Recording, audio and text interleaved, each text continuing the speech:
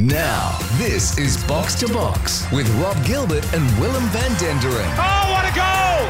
For Chemist Warehouse. Great savings every day. And Hoyt's Herbs and Spices. Changing the mood of food. Absolutely fantastic! Hello and welcome to Box, the show that is everything football. Yours, Rob Gilbert and Willem van Denderen to run the rule over the past week in the World Game news, including the latest on the Socceroos and Matildas with Willem shortly. And it's just the two of us this week, while our man in Qatar, Michael Edgley, continues to prepare for the World Cup, which is now less than 30 days away. And while he won't be joining us for the show, he's filed some reports for us from the Middle East, so we won't be without the big fella's voice on the show. But we will be without the silky tones of Derek Dyson, who is soaking up the rays on a well-earned break up in far north Queensland. But let's get on with it. First up, we'll talk to Ante Kovacevic, former 300-game NSL star, who also had 2 seasons with Perth Glory, now the general manager at Brisbane Roar, to talk us through everything that's going on at the Roar, but most importantly, the controversial decision to close down the Roar Academy.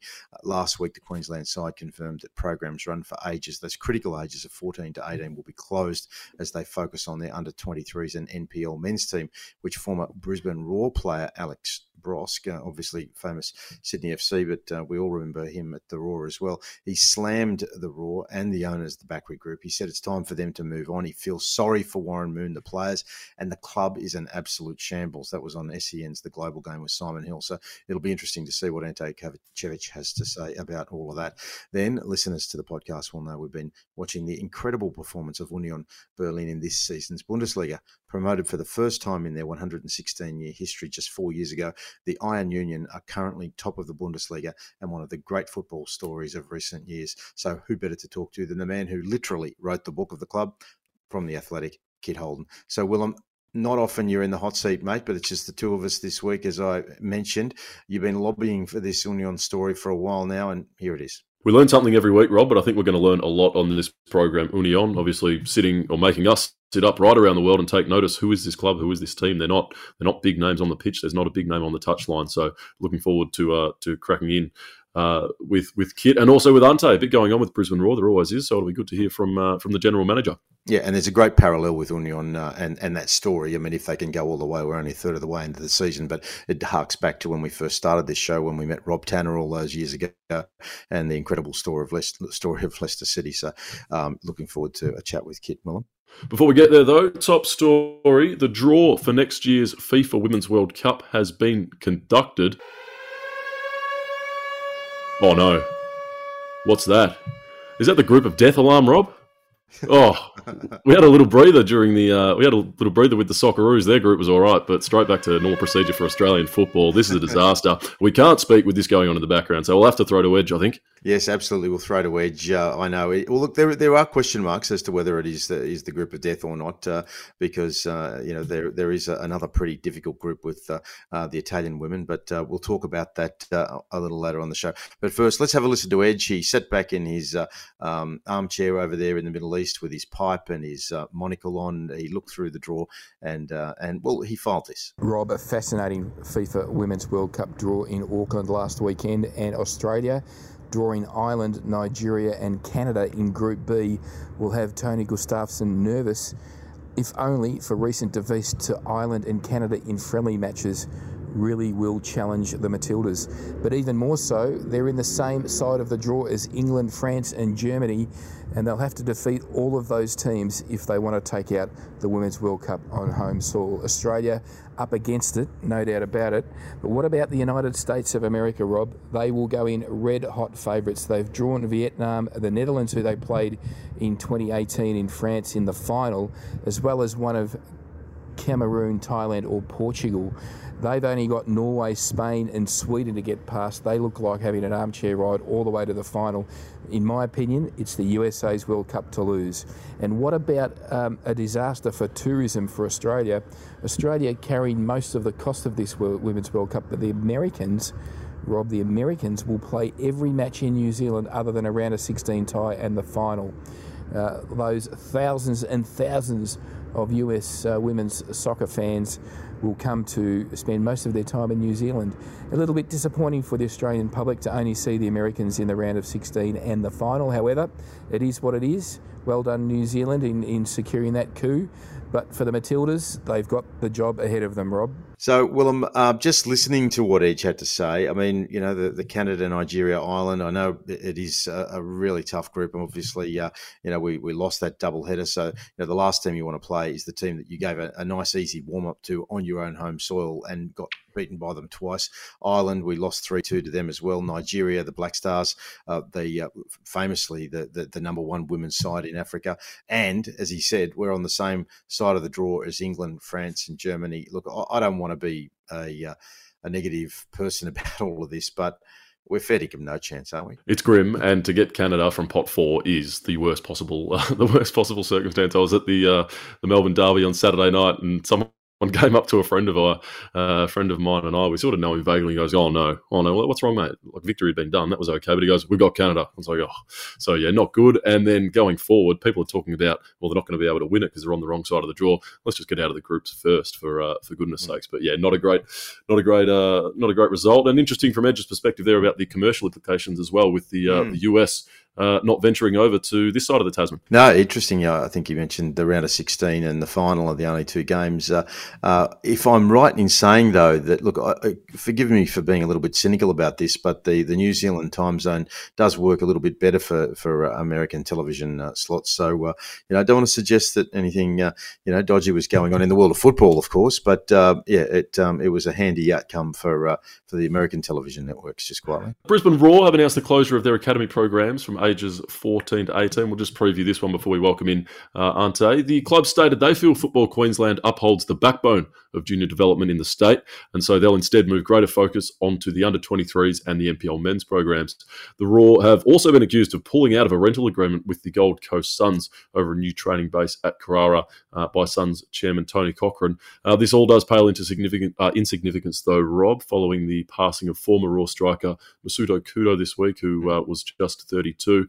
He'd been hospitalised with hydrocephalus, and complications from that surgery has unfortunately led to his passing. He made his name with Kashiwa Reysol and Senfrechi Hiroshima, played 4 times for his nation, which is a very considerable achievement. We know about the strength of the Samurai Blue, and then made 14 appearances for the Roar last season. And a lovely tribute from Charlie Austin and Riku Danzaki, his countrymen, on Saturday, and nothing really more that can be said other than just a very, very sad occurrence. Yeah, it puts it into perspective, doesn't it? 32 years old, he's just become a man, and achieved so much in his football career, and that brain infection that he suffered from. There's very few people that survive that, and Japan is a country with some of the best medical care in the world. So if he's not going to survive over there, then there are very few countries in the world that might manage to have kept him going. So yeah, vale to him, and we'll talk to Ante a little bit about that and acknowledge his passing as well when we talk to him as well. Aston Villa have enjoyed a mighty managerial bounce after the sacking of Steven Gerrard, thumping Brentford 4-0 under interim boss Aaron Danks. Gerrard was dismissed after their 3-0 loss to Fulham, at which point they sat 17th after 11 matches. So his record from just under a year in the job ends at 13 wins from 40 matches. Elsewhere, Arsenal have had their lead atop the table cut to 2 points after being held by Southampton, and Leicester climbed out of the relegation zone with a 4-0 over Wolves. So Rob, Stevie G, the Tijuana Brass, you can't always write your own Hollywood ticket with things like this. I think I'm not a Liverpool man, but it would have been a nice story to see him ascend to that Jurgen Klopp role. Could still happen. Have to say it looks decidedly unlikely now, not within the next 5 to 6 years at least. He's back to, not to call Rangers square one, but he's going to have to go back and prove himself once again. Yeah, well, he'll get an opportunity, but when the team bounces back so dramatically, I mean, we often see a dead cat bounce with teams when a coach is sacked in all sports around the world. But this was the most dramatic that you could possibly have imagined. 3 up after just 15 minutes, they were an entirely different side. And we talked to Greg Evans from The Athletic last week about the malaise that had descended over the club and the fan base, and he said if they had have lost against Fulham, which they duly did, and had a red card, card as well, then Steven Gerrard turning up at Villa Park would have been toxic.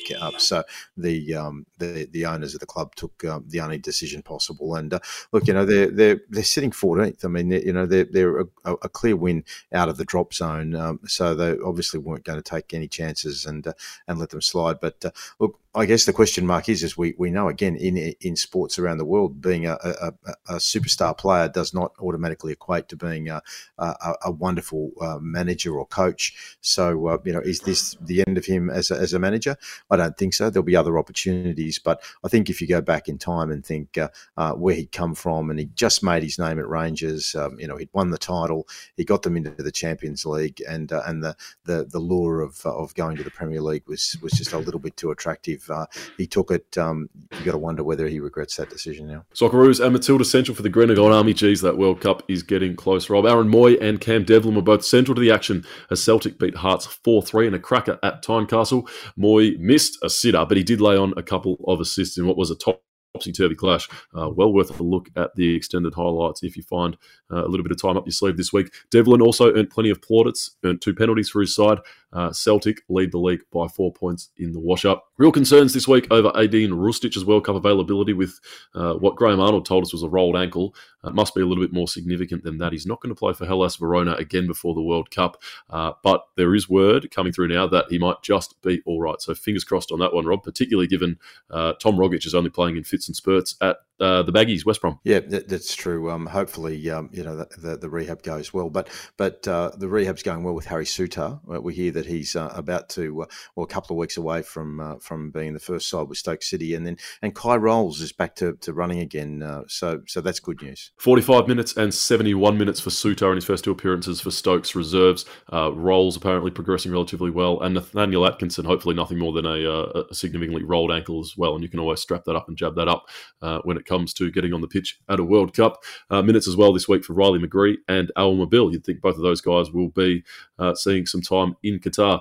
To the Matildas, Caitlin Ford has been the star of the week. She scored twice and earned Player of the Match plaudits across her 2 games for Arsenal. Her double came as Arsenal opened the Women's Champions League with a 5-1 win over Lyon, which was the first time that side, obviously a powerhouse of women's football, had conceded 4 or more in 17 years. Yeah, incredible. It was a wonderful outcome, and Arsenal just doing so well in the men's and the women's right now. It was incredible. So to get a result like that against Lyon with their glittering history as one of the great sporting clubs of all sports around the world is just tremendous. And to see one of our girls, with less than 12 months away from the World Cup in that kind of form, in that kind of company, and it's a goal scoring kind of form. That's just the kind of news we needed to hear. And to close out before we welcome in Ante Kovacevic from the Brisbane Roar, Trevor Morgan's under-20s have qualified for next year's under-20 Asian Cup in Uzbekistan. They beat Iran 1-0 to top Group H. They only needed to draw heading into that last one, but they got the business done anyway, courtesy of a Gabriel Popovic goal. So that tournament is scheduled to be staged in Uzbekistan from March the 1st to the 18th, 2023. That might just change, but on the whole, our junior development, we've been following this pretty closely, and there was sort of some concern a little while back about how we were tracking, but the Joeys qualified for their upcoming tournament. The under-20s have done so as well. So things positive on the whole in our national team junior development at the minute. Yeah, across the men and the women. Excellent stuff on them. Well done. Okay, we're going to talk to Ante Kovacevic next, general manager at the Brisbane Roar. Look, the Roar just seem to be the whipping boy of football right now. I mean, they don't seem to be able to do anything right. And like anyone who's got a voice in football that is listened to in the mainstream media, it is beholden on us to ask the questions of the people in charge, especially when they're getting whacked from pillar to post. So it'll be interesting to see what Ante says. He's a considered guy. He's a genuine football person. He's been slammed a few times, most notably, as we said off the top, by Alex Brosk, who's got a huge reputation in football, a respected person. And when he says the place is in absolute shambles, you're going to ask the boss at the club, and we're going to do that after the break on Box to Box. Chemist Warehouse. Well, we are the biggest fans of Chemist Warehouse out there because we love everything about them. There's so many deals that you can get from Chemist Warehouse whenever you're in the Chemist Warehouse store. right now, you can get INC plant protein, vanilla or chocolate 1 kilogram for just $19.99, Willem. Sounds good to me. Need to go back and get some more. Well, the Musashi Shred Matrix Passion Fruit, 270 grams for $29.99. The entire Bondi Protein Coast Slim It blend. If you need to lose, you don't need to lose weight. Willem, I do. 1 kilogram range, $34.99. No, that's good stuff. Absolutely. Yeah, and in addition to visiting your Chemist Warehouse store, you'd be online, click and collect. You're a click and collect guy. Oh, I'm a click and collect guy. I mean, it's nice that the option's there, but no, I'm more than happy to roll down to Paran. I always enjoy the in-person experience from the friendly staff in the nice blue tops. That's it. There's always something you need, isn't there? But if you don't want to go into the store, you can order online for delivery by Australia Post. Call your local store to ask for same-day home delivery. T's and C's and charges may apply. Willem, where are the great savings every single day? Chemist Warehouse. Of course they are. Ka-ching. Chemist Warehouse. Our great friends. Box to Box. Can you believe it? For Chemist Warehouse. Great savings every day. And Hoyt's Herbs and Spices. Changing the mood of food. And this could be the most crucial goal of all. Yes, this is Box to Box. Now, Brisbane Roar, they've been in the news a lot lately. Started the season a little slowly, proved a little on the weekend, but the man who is the general manager at the club, former 300-game NSL star, had a couple of seasons with the Perth Glory, Ante Kovacevic, is with us now. How are you, Ante? Very good, guys. Thanks for having me on. Not at all. Ante, before we move on, I just wanted to acknowledge the passing of former striker with the club, Masato Kudo, 32 years old, Japanese, passed away after brain surgery in Japan last week. The club's put out a statement, Warren Moon. Your thoughts on his brief time, only 14 games at the club, but a sad loss? Oh, look, very sad, and obviously young age of only 32, I think he was, so devastating. It was just probably, hitting the prime of his life, and, just a footballer, just wanting to go about it. And, obviously sad for his family and friends, and obviously people related. He had a bit of a stint here with Brisbane Roar, so obviously people related to the Australian game, obviously aware of his connection here. So, no, just very sad at that age. Sure. Insofar as football on the park, we want to talk to you about the academy in a moment. But on the weekend, a competitive draw against the Western Sydney Wanderers, who've been in some pretty good form themselves. It's been a slow start to the season.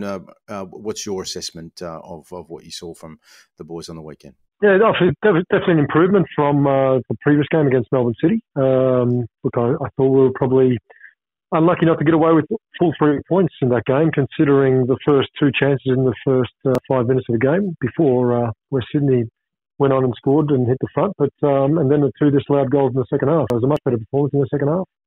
West Sydney, as you mentioned, they've got 2 wins out of 2 games, so they're on a bit of a high. But it's look, Melbourne City are the benchmark and have been the benchmark of the league for the last 3 years. So it wasn't. Like I say, it wasn't a surprise. We're obviously disappointed with our performance against Melbourne City, but they are the benchmark, and it was always going to be a tough game. But I thought we'd come back from that, and Warren and the boys did well coming back from Sydney with 1 point. And like I said, I think the general consensus was that we're unlucky not to get all 3. Yeah, look, some have said that, mate. But onto the reason that we've largely invited you onto the show this week. There's been a lot of controversy, I mentioned off the top, about the announcement of the club that you're disbanding the academy. I've listened to Alex Rosk on the Global Game podcast on SEN, and he was pretty harsh. And you've probably heard the remarks he's made. He says the club's in an absolute shambles. He says the back group best to move on. What's your response to like stinging remarks like that from an elder statesman, significant voice in the game? Look, initially I think it's disappointing that he doesn't pick up the phone and actually give a call to someone within the club. Obviously, myself and Matt Smith are back involved in the club. Obviously, Shane Stefanuto's there. I've had a few calls from football identities around the country and asking what's the reason for it, why are we doing it?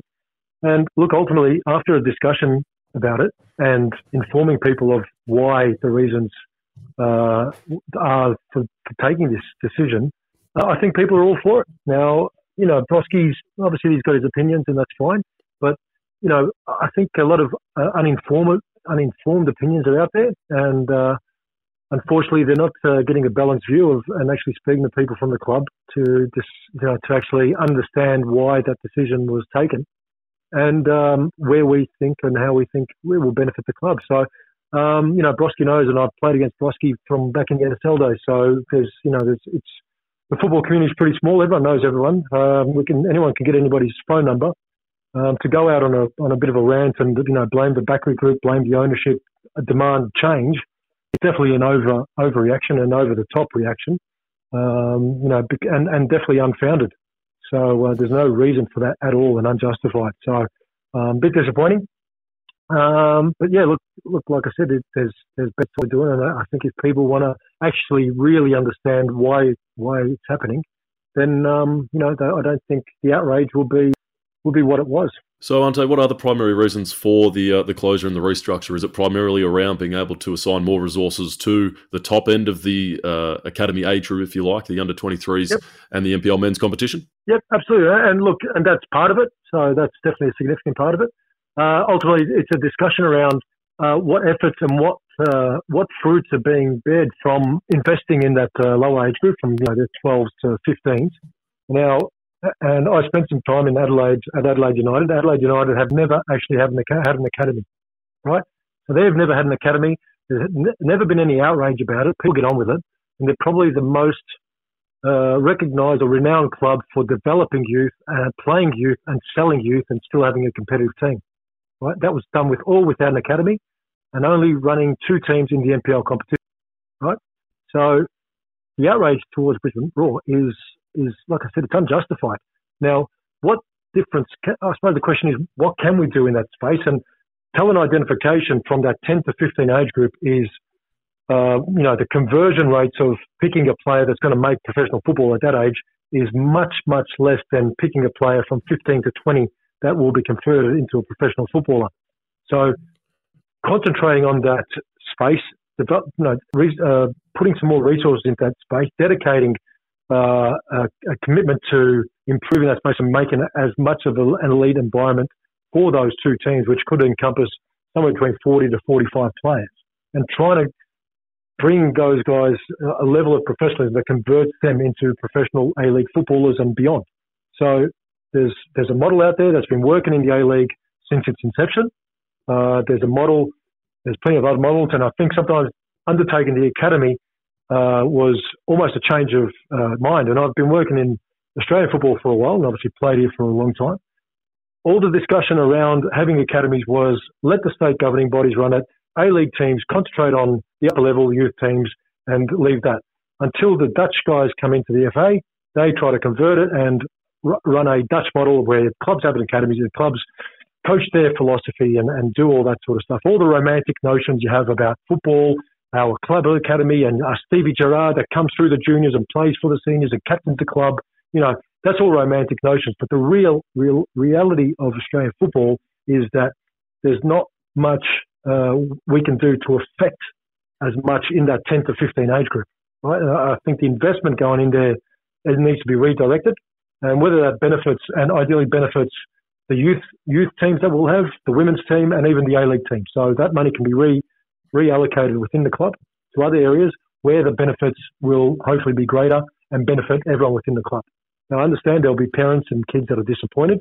It's always hard when you take things away because the notion is that you're cost-cutting and the rest of it. So I understand the anger, but there needs to be more discussion about why it's happening. If I sent everyone the email, I've listened to any sort of complaints and always had my door open or my ears listening to whatever the concerns are.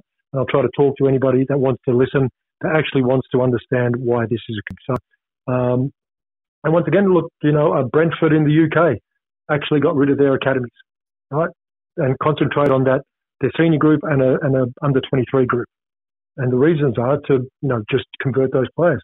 So it is, there is a different mindset. It goes against the grain of every traditional sort of mindset that people have about all clubs.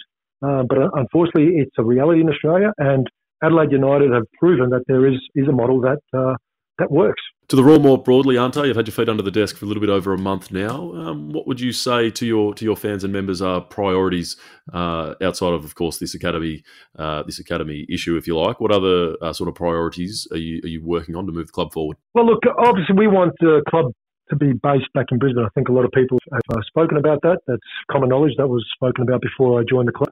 Emphasis of creating a base and coming back to the roots of the club within Brisbane.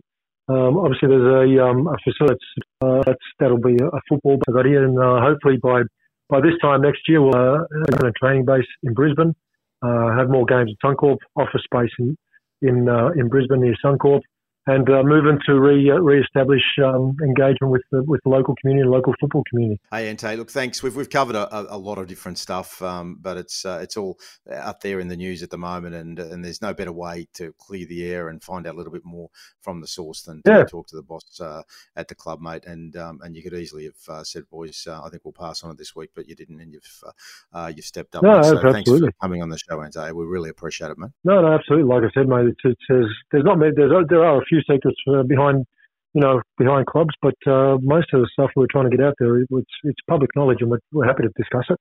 And we've got nothing to hide. It's not there are strategies behind it, and we're happy to get them out.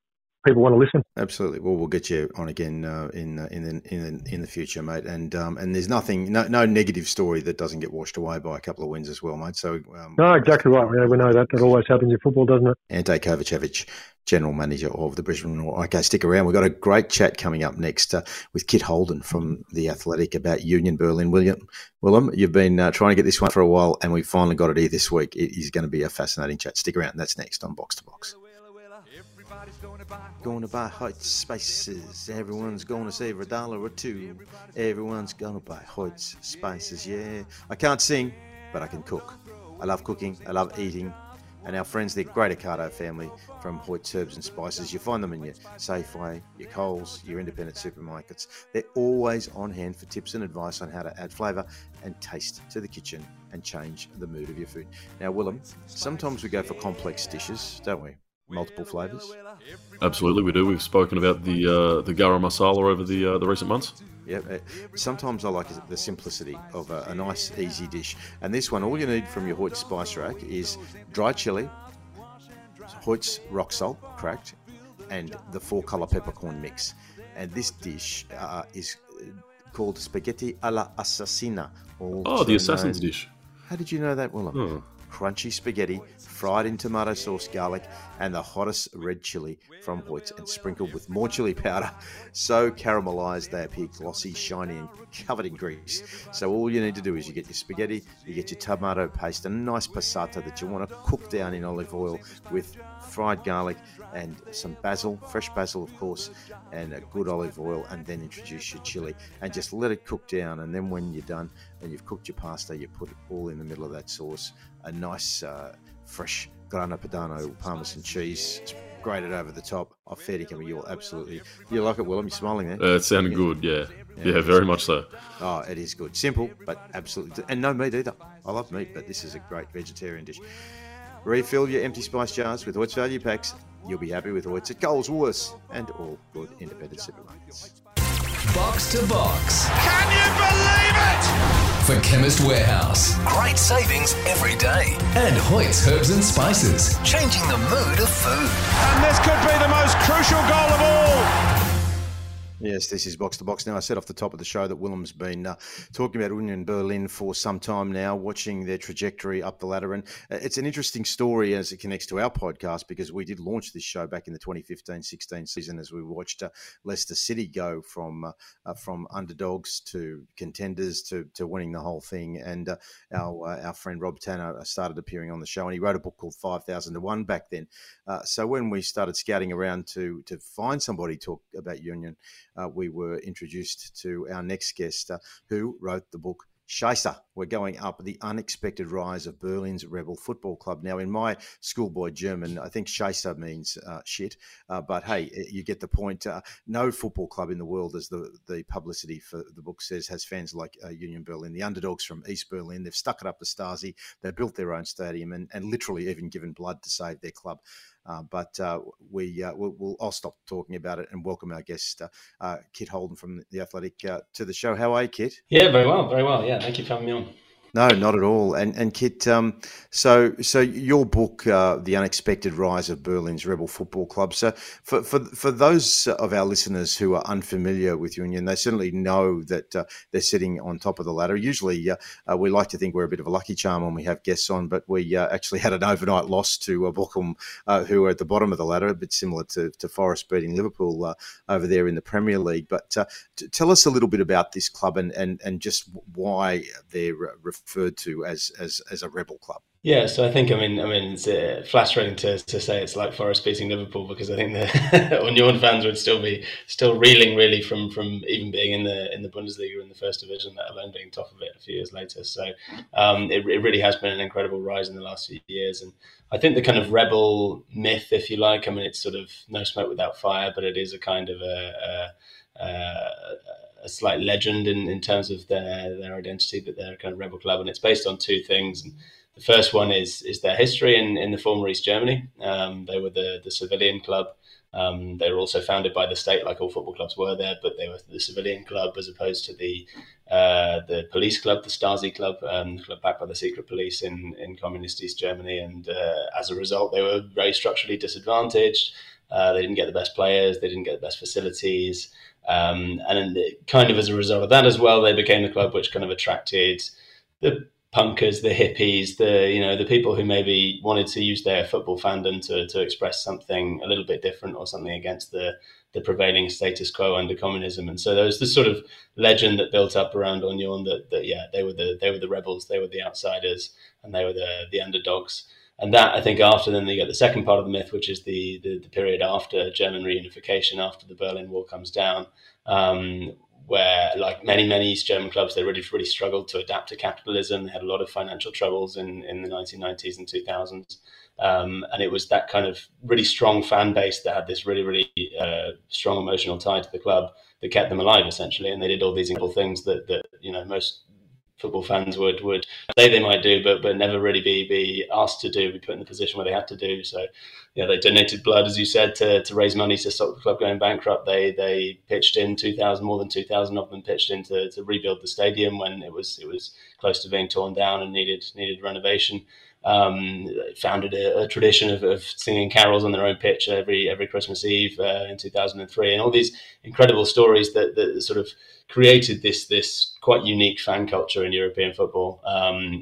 This club, and that kind of consolidated the myth of Union as this place with a special fan base and a sense of kind of being outsiders and doing things a little bit differently. So everyone's really excited that they're now also got footballing success, because that's never been the case until now.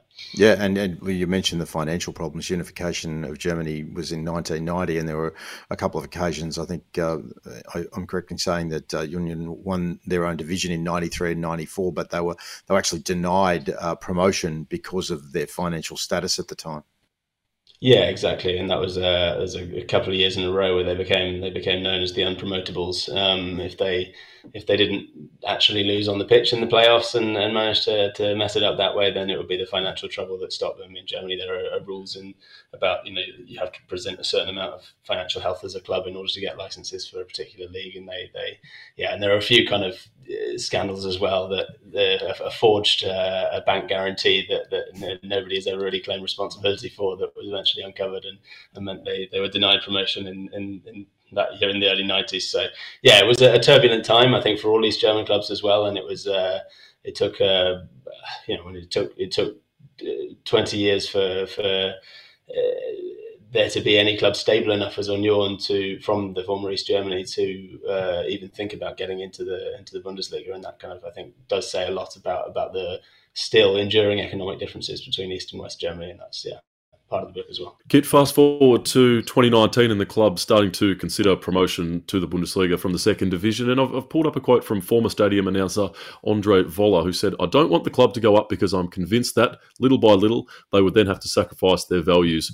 Was this concern widespread amongst the fan base, and has the club had to compromise in any way in the couple of seasons since? Yeah, I think it was. I mean, the title of my book, Scheisse, We're Going Up, is based on this banner that the Union fans held up in 2017 when they first got close to promotion. promotion to the Bundesliga, and it was kind of a joke, but it was also there was some truth in it, and that was a widespread feeling that, you know, what they had and what they managed to build here after all these tough times was something special, and there was a special atmosphere there. There was a special sense of community. There was a special sense of a shared history, and that the closer you get to the top, the more kind of sacrifices you have to make in order to keep getting the money that keeps you at the top, or attract the players that you know might make you get better, or even you might struggle with the fact that, you know, on your own you've got, over the last 10 years, a huge surge in membership, a huge surge in popularity. That means new people are coming to the club who maybe don't have the shared history, who maybe don't necessarily, or have different ideas about what the club should be and what the club's identity should be. So those are all the challenges that I think people were a bit apprehensive of. I mean, since then, the fact that the footballing success has been sustained, and it's just got, you know, gone from one fairy tale to another on the pitch, has kind of softened that feeling a bit. But there have been hiccups. I mean, in the first year they came up, they struck a deal for a new shirt sponsorship with a company called Around Town, who are a major property development company, and that was a huge scandal internally because, you know, we're talking about a city here which is dealing with a huge housing crisis, where there was a referendum last year on basically expropriating major property companies like this one because of the way they were affecting the rental market in Berlin and making it more and more difficult for people and communities who have lived in certain areas to stay there, because prices were going up so quickly. And that the parallels to the changes going on within the community at Union were so obvious, and it felt like such a kind of tactless decision for a lot of people to put a company like that on your shirts as soon as you grow up. So there have been hiccups, but as I say, I think the fact that they've just gone from strength to strength, stayed in the league, got into Europe twice, and now top of the league, has meant that kind of some of those difficult questions have been allowed to be smoothed over in the last few years, but they will remain a challenge in the next 5 and 10 years, I think. Drilling down to the team itself, I think one of the more intriguing aspects, certainly from my perspective, and perhaps for Australian audiences and foreign audiences more broadly, is that when you look at the team sheet, these aren't household names. So could you maybe just enlighten us a little bit about the manager, Urs Fischer, who he is, and sort of what his sort of values are as a manager on the pitch, and what he's achieved since taking the job in mid-2018, just after the last World Cup? Yeah, when you say not a household names, I mean, in some ways they're household names in Germany, but that's even more surprising because they're household names for being quite kind of average Bundesliga players, a lot of them, and they're now, you know, competing at a level which is far beyond what they were able to do at other clubs. And I think that's what Fischer has kind of always been able to do. There's always been a big turnover of players and turnover of the squad in the years since he joined. There's always been 10 players leaving, 10 players coming in every summer almost. But he's always managed to, despite that, keep a certain level of cohesion and continuity and a sense of essentially team spirit. I mean, you talk to the players and they say, look, we have a clear way of playing. Every single player knows exactly what they're supposed to be doing at every single moment of every game. And it sounds very simple, but I mean, you see the results on the pitch. You know, you see last week they played Borussia Dortmund, and Borussia Dortmund's squad costs God knows how much more than Union does. They're on paper a clearly far superior team, but they just weren't working together in the same way that Union were together. And that's not always pretty with Urs Fischer's football. It is a lot of the time it's safety first. It's let's build a very strong, solid back three that will form the basis of our game and hit teams on the counter. And they do have limitations in terms of their play on the ball and that defensive style, but ultimately it works. And I think his ability to create that very, very clear playing philosophy, playing style, and communicate it very, very simply to new players coming in has meant that this turnover of squad and the lacking quality have just been more than compensated for in the last few years. And what about the stadium itself? Pardon my German, the Alte Forsterie, I believe, looks brilliant, particularly against Dortmund the other night. I think the club, correct me if I'm wrong, they refused to sell the naming rights and opts for minimal commercial advertising, sort of in step with the rest of the club's values. So could you maybe just take us, for those of us in Australia who can't get over there at the minute, to what match day feels like and what it means to the supporters in terms of having such a strong sense of home? Yeah, it's a really special place. I mean, it's nestled out in the woods in the sort of southeast of Berlin and near the sort of lake country in the southeast there, and it's you walk through, whether it's a beautiful Sunday afternoon as it was against Dortmund the other week, or whether it's one of these horrible foggy nights and you see the floodlights kind of looming out through the trees. It's one of the most kind of special and goosebump inducing walks to a football stadium I think that there is in Europe. And then when you get in there, it feels like another world. I mean, it's the smell of the Bratwurst smoke coming off the barbecue and beers, and I think the thing that really makes it special is the fact that it's 3 of the 4 stands are all standing, they're all terraced, and that means that the atmosphere is just a little bit more different. There's a little less segregation between the posh seats, and because there are no posh seats effectively, in at least in those 3 stands, so everyone's mixed in together. Pretty much every game, but particularly on those big games, the kind of force and the energy you get from a great atmosphere, it doesn't just reverberate in the stand behind the goal as it does at most stadiums. It reverberates around the entire stadium, and that's I mean, it is something very, very unique and almost kind of anachronistic in that it feels like kind of people talked about football as it was in the 60s, 70s, and 80s, and I think that's something that, particularly, obviously, these are fans that built the stadium themselves. I mean, they have a very, very visceral kind of emotional link to it for that reason. But I think also it's one of the big kind of things that people worry about in the next few years. There will be a stadium expansion. There needs to be a stadium expansion. But how do you retain that atmosphere? How do you retain that special sense of place when you go from 20,000 to 35,000 or 40,000 overnight? So that'll be another big challenge. But even that, I mean, the plans for the expansion have been very, very carefully done to make sure it's still majority standing, that the kind of essence of the stadium remains. So I think, people are optimistic that the soul of the club, as they call it, will stay intact. And to the season at hand, we're 11 match days into 1/3 of the season played. We're going to have the World Cup break come up again soon. We mentioned off the top that Union had lost to the last place Bochum over the weekend. So what's your assessment? I mean, we recall very clearly watching the story of Leicester City where it was impossible to believe. I mean, they've had a stumble. Do you think they can recalibrate and maintain this run and potentially do the in inverted commas impossible? Yeah, I mean, I don't know what the odds were at the start of the season. I'd be surprised if they were smaller than 5,000 to 1, because I think personally it would be an even more incredible story than Leicester if they were to go all the way. But I mean, when we saw against Bochum, there's another example of there are limitations to this team. If they concede first, if they're against a team who are trying to use their own weapons against them and sitting back and hitting them on the counter, then they struggle more than when they play teams where they can kind of suffocate them and hit them on the break. And they do need, and Urs Fischer has been very frank about that in the last 2 weeks, they do need to kind of improve that aspect of their game in possession and when in games that they themselves have to control. If they're going to go all the way, they will need to do that, because otherwise over a season teams will suss them out. But the thing that they've always done in the last 3 or 4 years is that they've always responded really, really quickly when they've had one of those setbacks. They've never had a run of more than about 3 or 4 games of really bad results.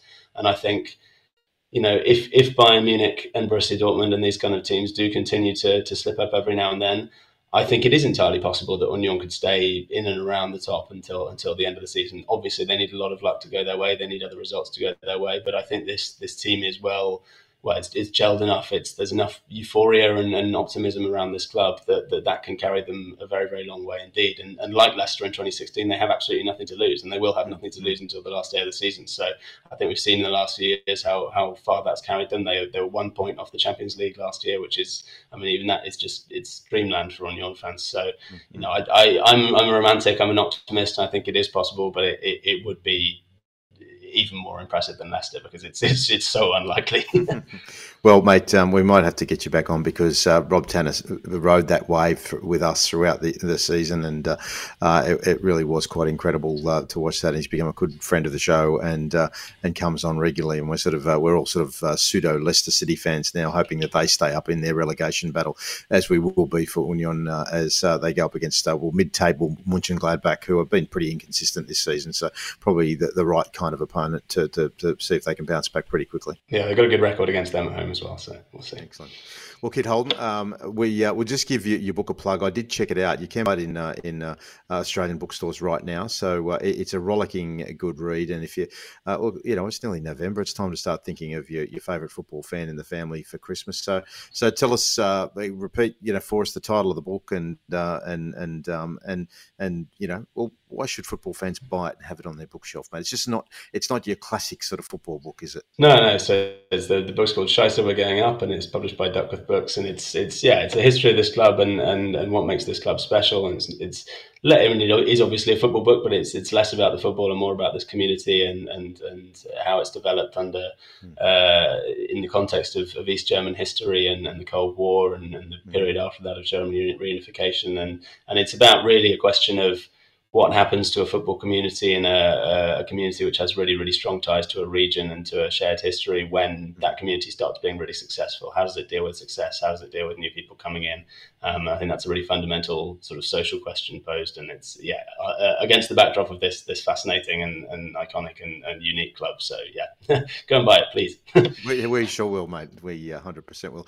Kit, thanks so much for coming on the show. We might indulge ourselves and contact you again soon, maybe up around the World Cup, and find out how Die Mannschaft are going and whether they can win their sixth title. I think I don't know that there's enough room for another star on that shirt, but it's going to be exciting. So thanks again, Kit, and we'll hope to talk to you again soon. Thanks very much for having me. Cheers. Not at all. Kit Holt, Union Berlin, they're on top of the ladder. They lost on the weekend, but they're still on top by a point. Watch the Bundesliga. You will, if you love football, and you do, obviously, because you listen to this show, then you will love it. Okay, stick around after the break. World Cup Corner on Box to Box. Chemist Warehouse. Well, we are the biggest fans of Chemist Warehouse out there because we love everything about them. There's so many deals that you can get from Chemist Warehouse whenever you're in the Chemist Warehouse store. Right now, you can get INC plant protein vanilla or chocolate 1 kilogram for just $19.99. Willem? Sounds good to me. Need to go back and get some more. Well, the Musashi Shred Matrix Passion Fruit, 270 grams for $29.99. The entire Bondi Protein Coast Slim It blend. If you need to lose, you don't need to lose weight. Willem, I do. 1 kilogram range, $34.99.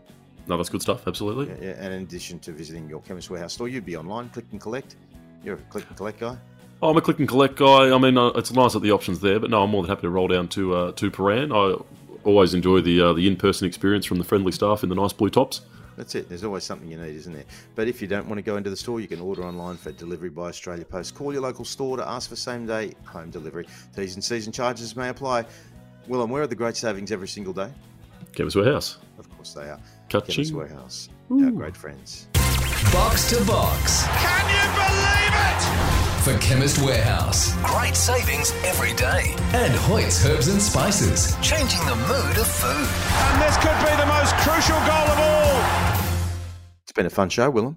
You've done exceptionally well, mate. I think, Edge and Derek, they might just have a couple more breaks while you get into the hot seat, mate, and take over proceedings. Thank you, Rob. I think Edge has surely used his tickets by this point. Very excited to hear what he's got to say. Not next week, but coming up right now, because he has filed a report from the ground in Doha World Cup, less than a month away now, and it's been one of the most discussed and debated tournaments in sporting history. I think I remember being just a small boy in Year 7 in 2010, waking up early one morning and hoping that Australia had won the rights to the World Cup, and it was Russia and it was Qatar, and we're now on the doorstep of that all kicking off. The rush is on to make sure that Doha is ready to roll.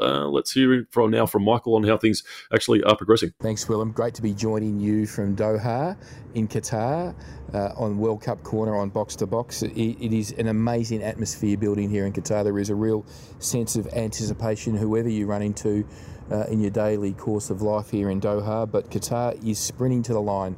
The final landscaping on all of the FIFA Live sites, it feels like every bit of pavement in Doha has been ripped up, every bit of nature strip's been ripped up and relaid.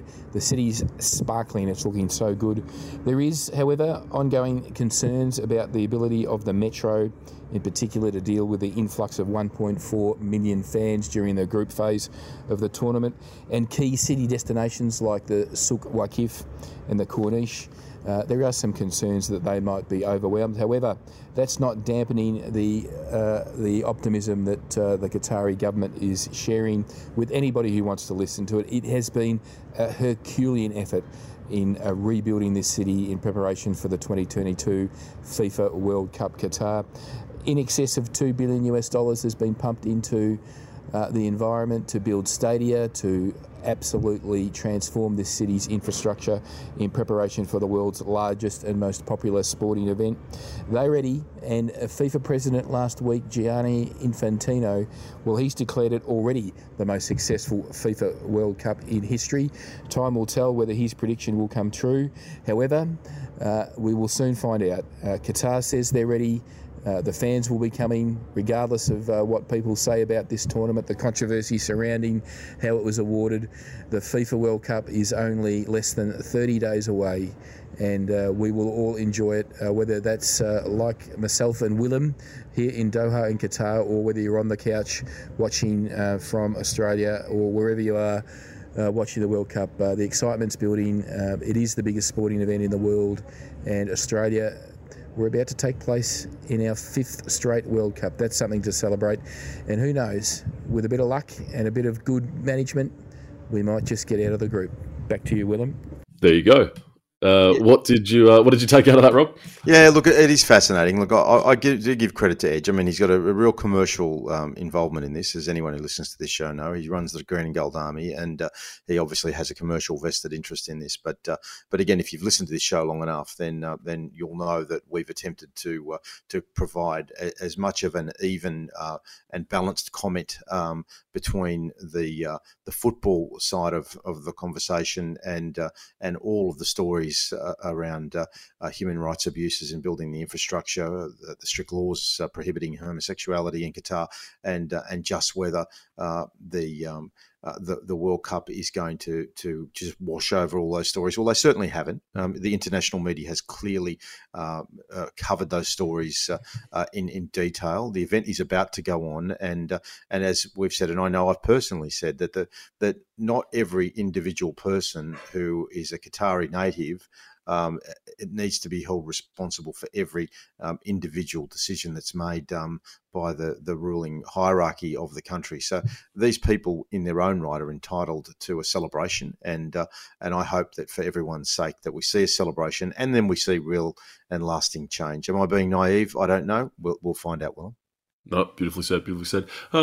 I've got to say, Rob, when we formulated the idea for this World Cup corner segment, I was very excited. But every week I've gone to write it, and unfortunately, it's just been about which player's going to miss. And Rafael Varane is the latest man under the pressure of the clock. He seemed to tweak something in his knee in Man U's draw with Chelsea. He was in tears. He's now expected to be available, considering that France will go deep. But as I've said before, it's one thing to pull on the shirt and get out on the pitch. It's another thing to have your best form behind you.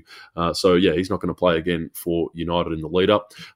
Argentina manager Lionel Scaloni's weighed in on this week. They are also hoping that Angel Di Maria and Paulo Dybala will recover from their respective injuries, and he said that the fixture congestion across October in world football has been terrible, and I sort of agree with him. I mean, you've got to play at some point, but it's not ideal when players are being overworked to the point that a good bulk of the best of what we have to offer aren't going to get to the line. Yeah, that's a good point. I mean, as we all know, that this World Cup was changed from a seasonal point of view to accommodate the extreme heat. The matches are going to be played in air-conditioned stadiums, and but then you've also got to take into consideration the fact that the fans just can't be expected in their 1.4 million droves to put up with the acute 45 degree temperatures during the tournament, so they've shifted it. But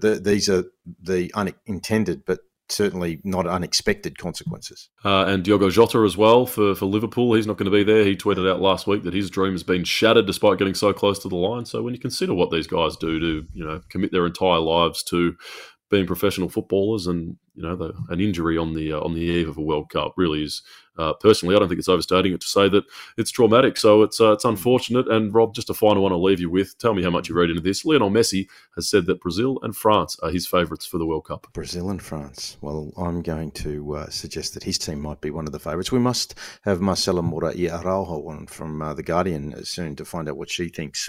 But no, I think, Lionel, you are probably just deflecting a little bit and taking some of the pressure off the national side of Argentina, because I reckon he's one of the favourites.